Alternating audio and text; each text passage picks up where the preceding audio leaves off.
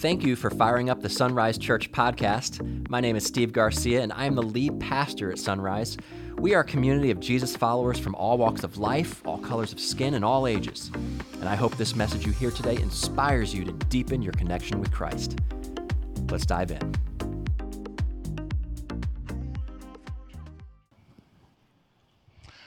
Good morning, Sunrise Church. Once again, how you doing this morning?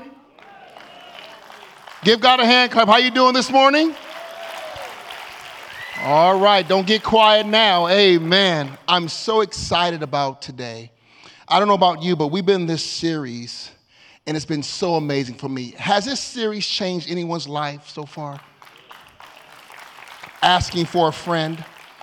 And in week one, we talked about faith in Christianity, and what we said was every person is a person of faith.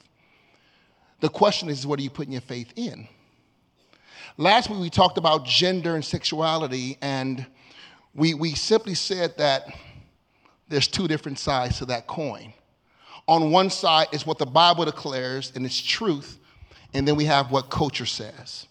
So what we've done is we put both of those in front of you and said, now you grapple with that. So today we're going to talk about the race and the church. Then next week we're going to finish up with men and women in the church. So as we said, Holy Spirit, you are welcome in this place.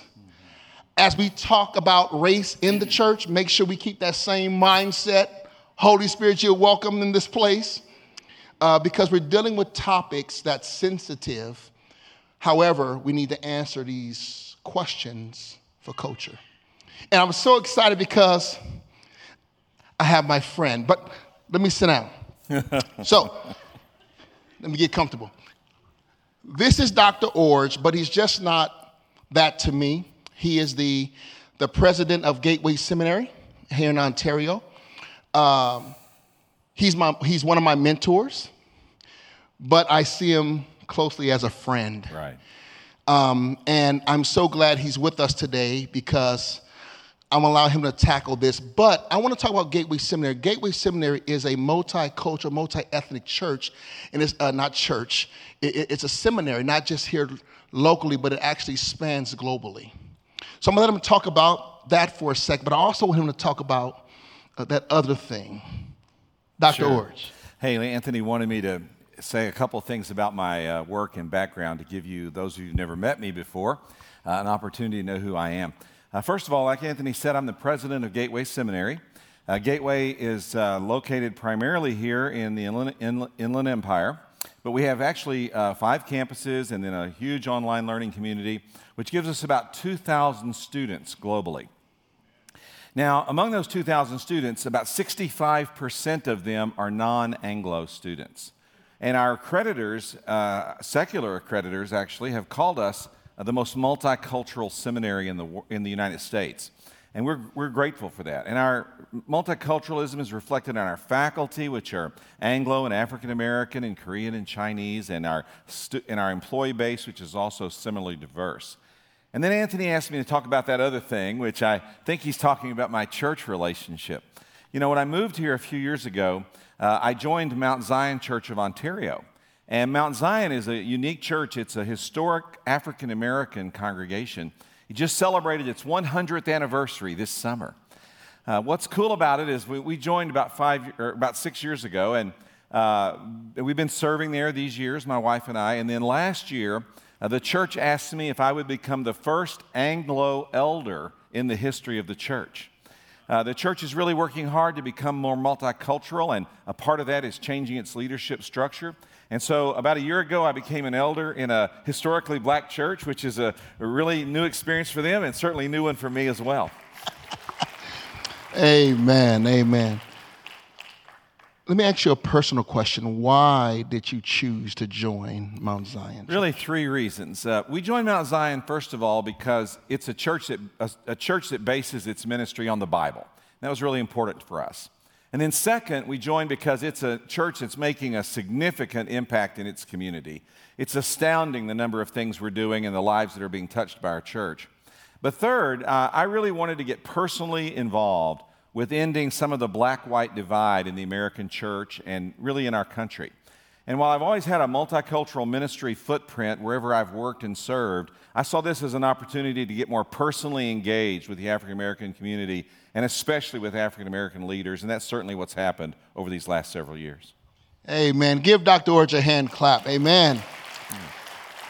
So again, as you know, the way how this goes is, as we begin to talk, if you have any questions, please text question at 909-281-7797. 909-281-7797. There we have someone that's actually getting the questions, and he is sending them to me on my iPad.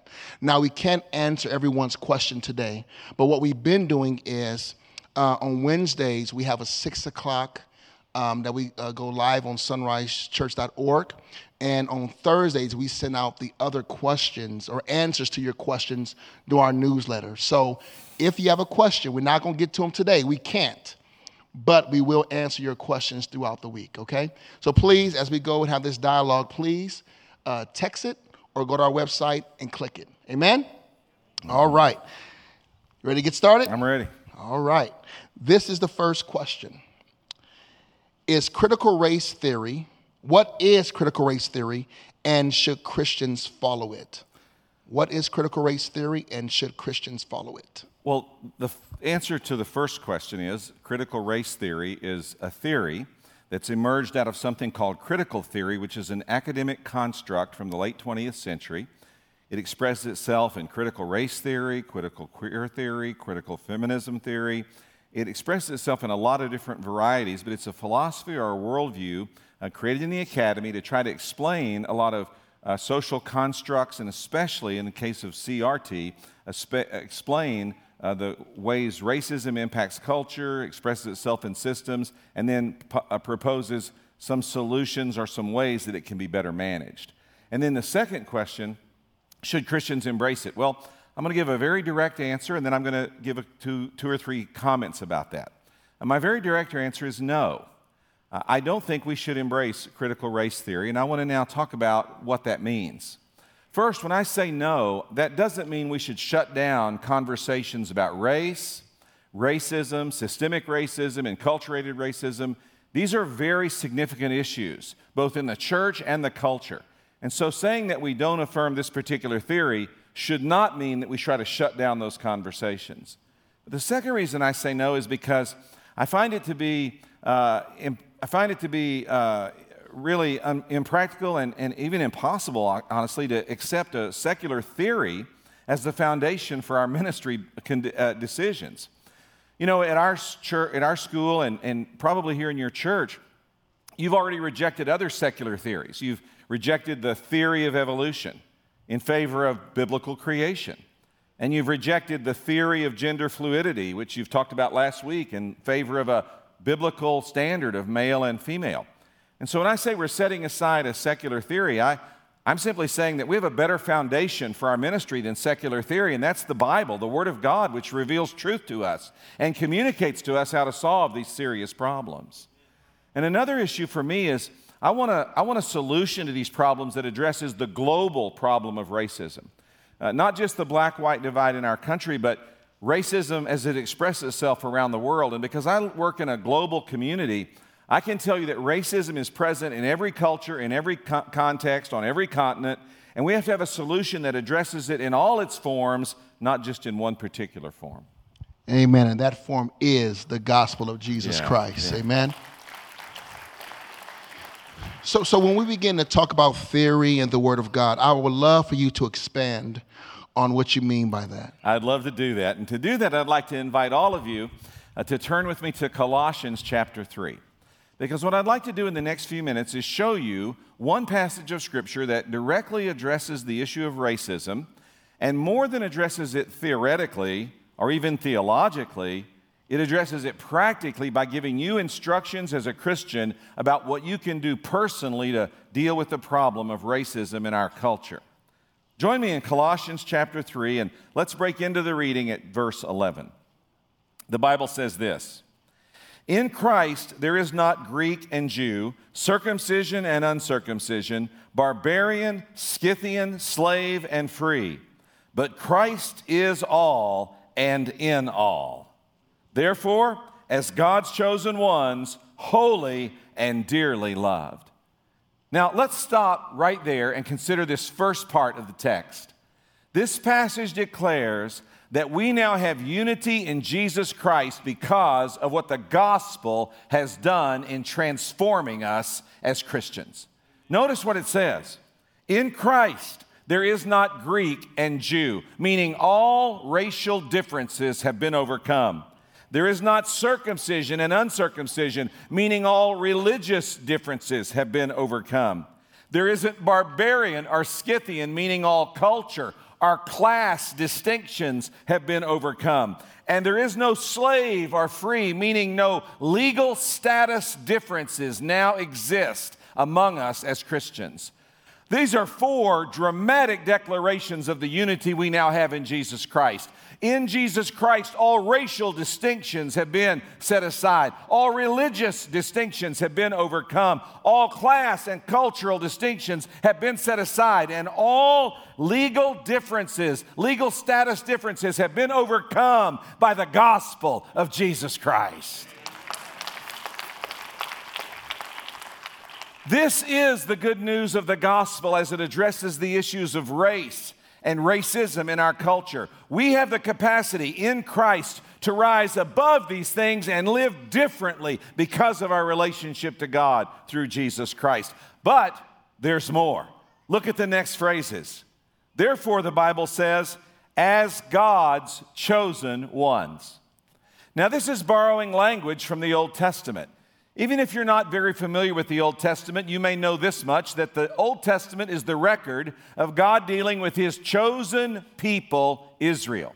And this passage is saying, just as God has always had a chosen people, He now specifically has another chosen people, a new chosen people. He has us as believers in Jesus Christ that He has chosen and made one in Him. And the great thing this does for us is it raises and establishes our value and the value we hold each other in relationship because of both of us knowing Jesus Christ. Look, you're chosen, I'm chosen, we're all chosen by God in Jesus Christ. And that establishes the value that we ascribe to every one of us. But there's even a little more. Notice what the next phrases say. Holy and dearly loved. Holy love. Now, if you came out to Gateway Seminary and took a class in theology, eventually the professor would lecture on something called the doctrine of God. And in teaching you the doctrine of God, he would say that God's character can be generally described in two broad categories. God is holy and God is love. And God is the only being in the universe who can hold holiness and love mutually and simultaneously together in one person. You're not like that. Some days you're holy, some days you're love. But when you try to mix them together, it's a challenge, isn't it? But God is holy and love. But now look how you're described here. He says, you are holy and loved. What does he say by this? That you now, as a Christian, represent the very character of God. And not only do you represent that, but you represent it to each other. So let me put the whole package together. In the gospel of Jesus Christ, all distinctions have been overcome. There are no racial distinctions. There are no religious distinctions. There are no cultural distinctions. There are no legal distinctions. You are now, all of you, God's chosen people. And because of that, you are holy and loved, meaning that you even represent God in who He is, in His character, to each other in relationship. That is the gospel, my friends, and how it transforms us. But now you're thinking, all right, that sounds nice. That sounds nice. But how do I make that work every day? Well, let's keep reading. The Bible then says this, in light of all that I've just taught you, put on. Now let's stop there. Put on. That word is the same word that's used to describe putting on your clothes in the morning. So this morning I got up and I put on some clothes before I came to church. And you are glad I did. old man body is not something you want to see. So I got up this morning and I put on clothes. Why? So I could represent myself to you more appropriately. So you would be able to receive from me communication and message. So there wouldn't be any distractions in our relationship, so that we would have the kind of connection we want to have today. Put on. I made an intentional choice to put something on that was going to represent how I was going to relate to you today. Now let's keep reading. In light of this unity you have in Jesus Christ, put on these qualities: compassion, kindness, humility, gentleness, and patience.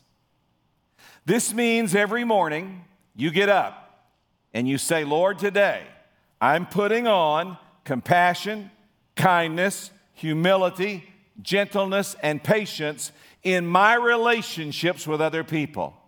Certainly in my relationships with my family, with my community, but in the context of this passage and this message, certainly in context with people who don't necessarily look like me, I'm going to relate to them with these 5 qualities. Now, sometimes a preacher will say, to understand the Bible, we need to bore down into the deep meaning of the words. At the seminary, we call this studying the etymology of the word. We go down into the deep meaning of the word, its root meaning, where it came from, what language it originated, the kinds of ways the word is used outside the Bible, the kinds of ways the word is used in other contexts. And sometimes you have to study a word in great detail to really understand what it means. Good news for you, that is not necessary this morning. Look at these words. Compassion, you know what that looks like. Kindness, you know what that is. Humility, gentleness, and patience, you know what these words mean. Listen, church, the problem is not defining these words. The problem is doing these words. We know what these words look like. We know compassion when we see it. We know kindness when we demonstrated it. We know humility when it's in the lives of people around us. We know what these words mean. The challenge is not in defining them. The challenge is in doing them. To live out the unity we have in Jesus Christ, first step, put on these qualities every day and determine, I am going to treat other people this way. But there's more. Drop down to verse 14. Above all, put on. There's that word again. Same word, put on. It's separated in the text and added as an addendum, it seems, because there's an emphasis being placed here. What are we supposed to put on in verse 14? Above all, put on love, which is the perfect bond of unity. Now watch this. Some of you are old enough to remember an old vacation Bible school song. If you remember the last word in the lyrics, you fill it in for me. Are you ready? His banner over me is... A lot of you went to vacation Bible school when you were a child. His banner over me is love. That little children's song is based on this verse. So here's what the Bible says. Put on compassion, kindness, humility, gentleness, and patience, and then pick up a banner of love and fly it over your life and walk through life demonstrating these 5 qualities and flying a banner of love over everything you do and every relationship you have. Put on these qualities. But now here's what you're thinking. Okay, I got that. But what about the people who didn't come to Sunrise Church today and don't treat me that way back? What do I do about those people? Let's keep going. Verse 13. Bearing with one another and forgiving one another if anyone has a grievance against another. Now, these are ing words, bearing, forgiving, and that means they have continued action, meaning that you bear with and you keep bearing with and you keep on bearing with and you forgive and you keep forgiving and you keep on forgiving people who don't treat you back the way you treat them. Bearing with and forgiving. Now, let me translate bearing with for you. It means put up with. Now, I know that because as a child, I heard my mother say often, I don't know how I'm going to put up with you. Now, my mother was a West Texas ranch woman and fairly plain spoken. And she was frustrated by 3 habits I had as a child. Number 1, I chewed my fingernails. Number 2, I picked my nose. And number 3, I talked constantly. I am happy to report I've successfully overcome 2 of those problems. I turned the 3rd one into a career choice. But my mother would say when she was trying to get me to stop those offensive habits as a child, I am so tired of you doing this, I don't know how I'm going to put up with you another day longer. But the good news is she did. Because she knew that in putting up with me, she was giving me time to grow, time to learn, time to mature. And she was acknowledging that someday I would get where I needed to be if she would just what? Put up with me a little while longer. That's what bearing with means. It means putting up with. Now, here's a news flash for some of you. You're thinking, yeah, that's me. I have to bear with everybody. Well, here's a news flash. For some people, you're the annoying one.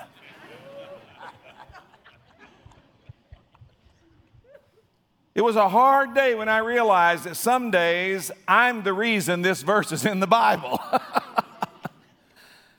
That people have to actually bear with me while I'm growing and learning and changing and developing. And when I'm having a bad day and say the wrong thing or do the wrong thing, people around me have to what? Put up with it. They have to bear with me. And you have to do the same thing. But then there's another one, forgiving one another. And this one's particularly difficult because what's the qualifier added at the end of the verse? Forgiving one another, how much? Just as the Lord has forgiven you, you are also to forgive. You know, there are certain phrases and verses in the Bible that it would just been so much easier if they'd just been left out. This is one of them. I'm to forgive how much? As much as the Lord has forgiven me. Now think about that. When I think about the vileness and the evil and the awful things I've done in my lifetime, and I think about how the Lord has forgiven me over and over and over and over again, it seems an almost impossible standard, doesn't it? And yet it's the standard here in Scripture. How much are you supposed to forgive? As much as the Lord has forgiven you. How often are you to forgive? As often as the Lord has forgiven you. And so, to live out this unity we have in Jesus Christ, we get up every day and we say, in my relationship with others, particularly people who are different than me, I'm going to demonstrate compassion and kindness and humility and gentleness and patience. And I'm going to fly the banner of love over my life. And when they don't treat me back the way I'm treating them, I'm going to bear with them, giving them room to grow and change and develop. And I'm going to forgive them as much as the Lord has forgiven me. I'm going to forgive them over and over and over and over again. Well, you're now thinking, but what about those really difficult ones? The hard moments, the tough situations. Let's keep reading. Verse 15. And let the peace of Christ, to which you were also called in one body, rule your hearts. The word rule is the word that could also be translated umpire or referee or make the call. So this verse says, in those really difficult moments when you're bearing with and forgiving and it's hard, you let peace make the call. Lord, what will bring peace in this moment, that's what I'm going to do. That's what I'm going to decide. That's how I'm going to act. Lord, I will be a peacemaker. Now you're thinking, well, does that mean peace at any cost? And the answer to that is no. Now this is a short sermon this morning, so I don't have time to develop these ideas, but let me just simply say that there's at least 3 examples in the Bible that I could give you this morning when we are told to break the peace. But listen carefully. Even the fact that there are those examples proves my point, because those 3 examples all say, break the peace with an unruly person so that you can do what? Get back to being at peace. You break the peace so you can get back to the peace. You deal with the situation so you can get it behind you and move on, getting back to the standard of peace that we're supposed to be living by. And so even those examples underscore the point of this verse, which is when you come up with a really difficult situation that you're bearing with and forgiving and doing all you can, in that moment, still choose peace. And even if you have to break the peace for a short time, do so that you can deal with the issue and hopefully restore the peace and move forward again together. And then there's one last little phrase here that I almost left out, but I just couldn't. Let's look at it. The end of verse 15. It says, and be thankful.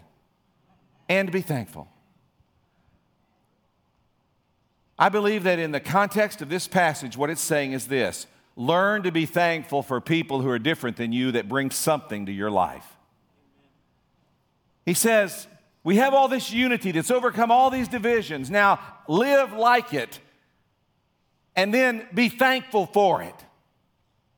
Isn't it wonderful to thank God for the people who are different than us and how they've enriched our lives and taught us new things and given us different insights and showed us that our way is not always the right way and our perspective is not always the only perspective, and that it's important to learn and be grateful for the people God has brought into our lives. So, I believe the gospel and actually living it out is the best cure for racism in our culture.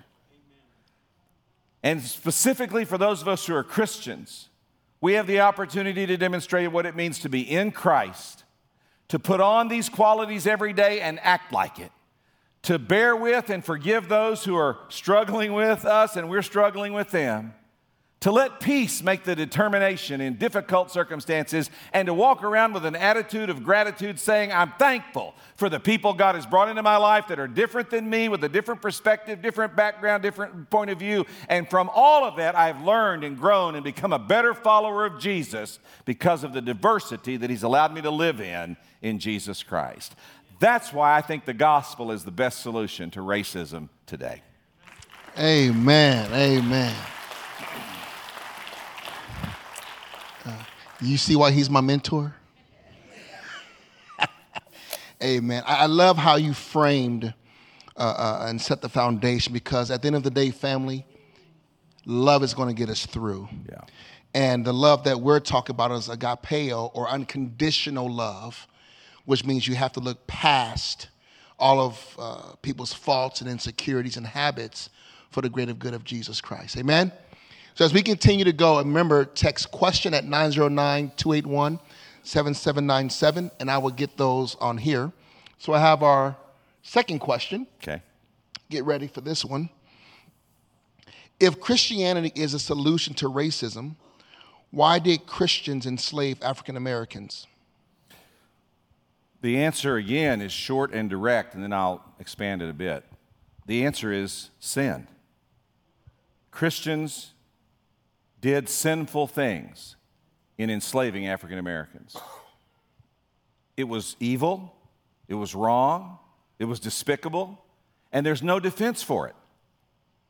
And that's why I've been a part of groups that have expressed lament and regret and repentance to say what happened was wrong. And we have to move on from it and learn from it, but not repeat those mistakes again. Now, let's put that in a little broader context. Christians still do sinful things. Pastors still commit adultery. Christian businessmen still fall into the traps of cheating their customers. Church members gossip and backbite and cause division.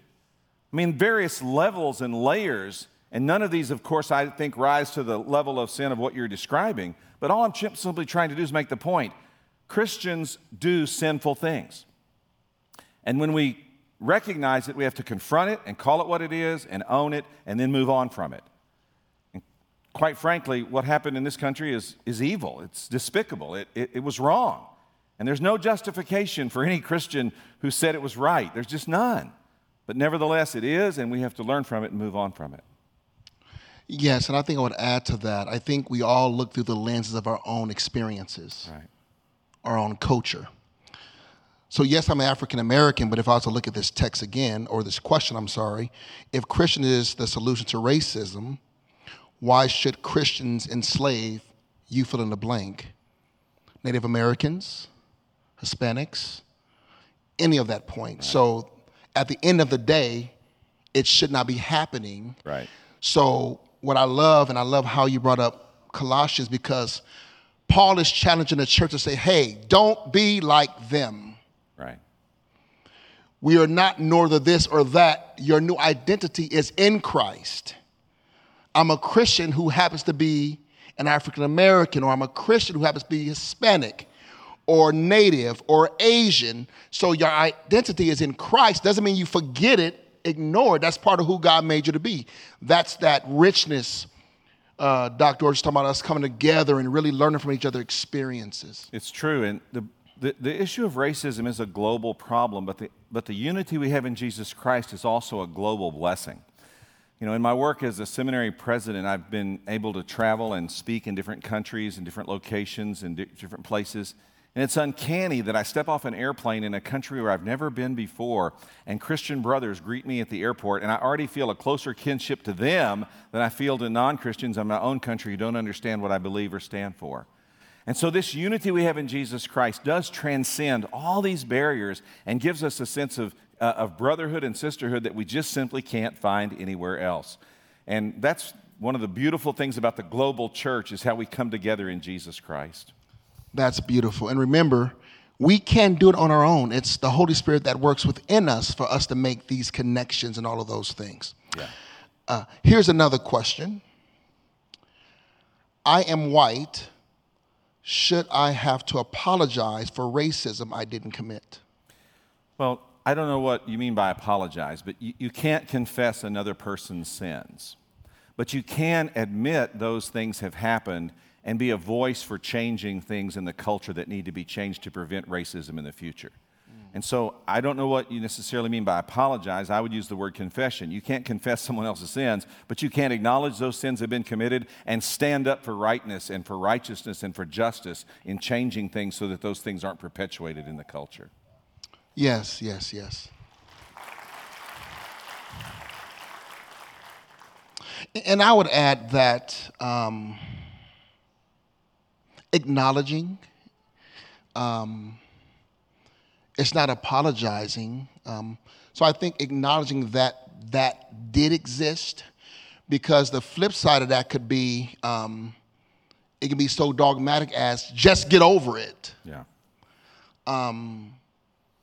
You just don't get over things like that. So that right there. So it's being sensitive, but that works both ways. Well, if I could say, yes, sir. You know, for example, when recent issues happened in our country where white police officers were abusive, even criminally convicted for actions toward black men, I did not, to my African American friends, I did not confess the sins of those officers or claim them as my own. But I did go to my friends and say, what can you teach me about this? What's happening right now? How can I learn from this? What can we do better in our culture to prevent this from happening again? How can I acknowledge the reality of the pain you're living through as an African American man right now? And what can I do as your friend to stand with you in this? So it's not the same as confessing someone else's sin or taking responsibility for something you didn't do. It's stepping up to a brother and saying, you're my brother. You matter to me. This is hurting you. What can I do to help you? That's what it's really more about for me. Amen, amen. And again, we can't just narrow it down to black and white. Right. Okay, it's a global issue, and we need to have a global solution. That's the gospel of Jesus. I'm glad you said that, because this brings in another question. How do I relate with other ethnicities without being offensive? The best thing to do is make a friend, and I mean a real friend that you can have a conversation with about these issues. You know, I have friends in the African American community, Greg and AB and Tony and Brian. Those are 4 friends that I could call right now, and they'd take my call, and we could talk about any issue, because we built a friendship, in some cases, a friendship that's gone on for 15, 20 years. I have friends like that in the Korean community. David is my closest Korean friend, and he and I can have these serious conversations about what's happening and why it's happening and issues related to the Korean community. I have similar friends in the Chinese community, in the Hispanic community. And it's not, these friendships have taken me in some cases years to build. When I say friendships, I mean these are people I have dinner with and go out to ball games with and just enjoy life with. And then when something happens that's difficult in the culture or difficult even in our community, I can say to one of these brothers, hey, I need to talk to you about this. Can you give me some perspective, some help, some direction? And I can also push back on them and say, well, I don't see it that way, and why are you feeling that way? And that kind of honest conversation is what brings me together with people from other groups and helps me to understand them. Listen, make a friend. If all your friends look like you, think like you, talk like you, walk like you need to branch out and get some different friends so that you can have this kind of richness in your life that you can go to people and actually have a conversation about things that matter without it being intimidating or threatening or feeling like you're going to hurt somebody's feelings. But you've got to have the friendship built first before you can have those conversations. Oh, that's so good. That's so good. That's so good. And I want to put color to what Dr. Iorg just talked about in my personal experience. Some know the story, some don't. We've been attending Sunrise Church for almost 15 years now, me and my wife. But this wasn't my choice of worship. I come from the Black Experience Church. I come from the gospel roots. And my wife, when we moved to Rialto, my wife said, hey, I found us the perfect church. I found the church. I said, okay, there's no perfect church, but let's see what you got. She brought me here to Sunrise. And I walked in, I sat down, but I was looking for particular things. In the Black Experience, the pastor has a big chair in the pulpit, and he usually has a stand with water with a little napkin on top of his water. And I'm looking for the pastor, and no one was allowed in the pulpit. I didn't see the parking lot, the parking spot of the pastor or the first lady outside. So I'm asking, where's the pastor? Where's the pastor? So they get to singing, and I didn't know the songs. I didn't know Casting Crowns. I didn't know any of those songs. Amen. So when they announced the pastor, let's give it up for Pastor Jay Pancras. And he comes up. I'm like, where's the pastor? And he was white. I said, oh, no. No. I never had a white pastor. It's no. So we got in the car, and I said, wait till we get to the house. Wait till we get to the house. My wife, you guys know my wife, she didn't let me get to the house. And I'm so thankful for her because she said, so what do you think? I said, think about what? She said, about the church. I said, absolutely not. And she said, why not? I don't know that music. I'm not cool. She said, what about the people? I said, oh, the people were lovely. They were nice. She said, what about the word of God? I said, it was powerful. And she said something I'll never forget. She said, so you're talking about preference, not the gospel. That hit me in my heart. Amen. So I got home and I said, I got something for her. I'm going to call my pastor. So I called my pastor. I said the same thing. And I'm so glad you said friendship. I'm so glad he was honest with me. He said, you hypocrite, you racist. Take yourself back to that church and you sit there and you learn because God is doing something different. Amen. So I'm here because of someone was honest with me and they preached the word of God in its true form. Right. What are your thoughts there? I think your wife is a genius, and you should listen to her more often. And I also think that you had a good pastoral friend who was willing to confront you and tell you the truth. But I'm just grateful that you did come here and how God has used you in this church, Anthony. It's awesome. Amen. And to end with that, you're talking about close friends. I've met so many people here my whole life, since I've been here about 15 years. And one of those individuals, he was here at the last service, but I began to start the pastoral track around 2014. And I had my first sermon here at Sunrise in 2015. And I was so nervous. I was so scared. And we used to have Sunday night service. I was pacing back and forth. And he walked up to me and he said, what's wrong with you? I said, oh, Doc, I'm scared. He said, why? You're amongst family. You preach the word that God has called you to preach, and you do it with integrity. And that's what this is all about. So again, if you have any questions, I need you to text question at 909-281-7797. As we wrap this up, if you're honest with yourself, everyone comes in here with prejudices, with biases. The question is are you going to tackle those in Christ? I love that text. Nor slave nor free, no Scythian, no Jew, non-Jew. We're all one in Christ. So I want to first talk to those to see where you are. You first need to know whose you are, and then you need to know who you are. Whose you are. Who do you belong to?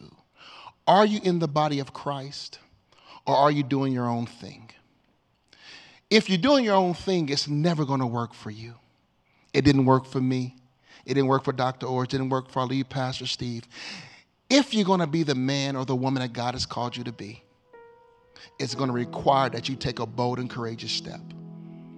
And that step is accepting Jesus Christ as your Lord and Savior. Without doing that, nothing is going to make sense to you. So if you're in here and don't know Jesus Christ as your Lord and Savior, that's your first step.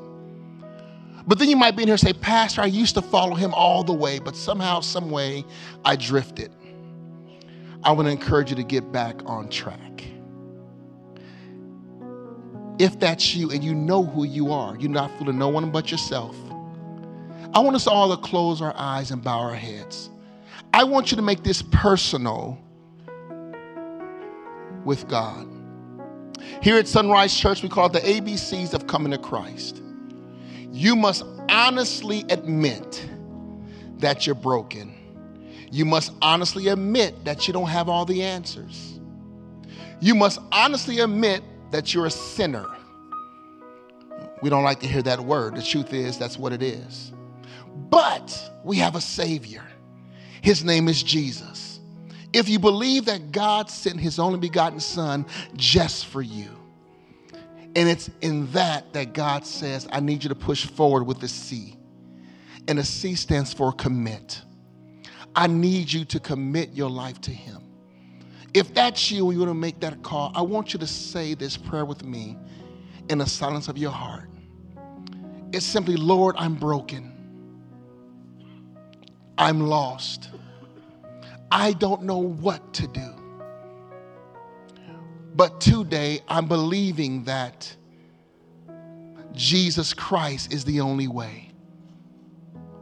And I now invite him into my heart. Today, I'm going to commit my life. That's my prayer. I thank you and love you in Jesus' name. Amen. Thanks again for listening to this podcast. I want to encourage you to not just stop here. Maybe you sense God is speaking to you today and wanting you to take that next step. So here's 2 ways you can do just that.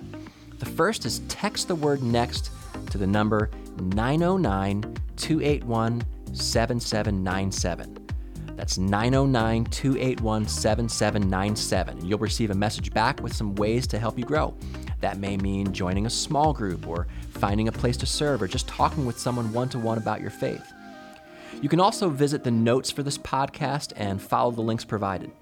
And if you're within driving distance of one of our 4 physical locations in Banning, Ontario, Rialto, or Victorville, we'd love for you to stop by sometime and give us a chance to meet you personally.